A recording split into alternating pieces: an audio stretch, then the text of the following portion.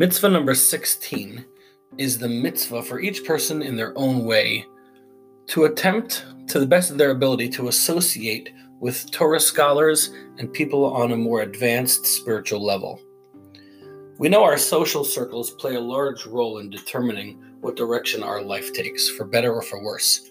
The Talmud tells us a strong language. The Talmud says, Oy l'rasha, oy l'shcheno. Woe is to a wicked person, and woe is to his neighbor. In other words, a wicked person is obviously guilty, but his neighbor can be guilty by association as well. And the opposite is true as well.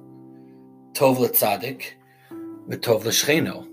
Blessed is the tzaddik, the righteous person, and blessed is his neighbor.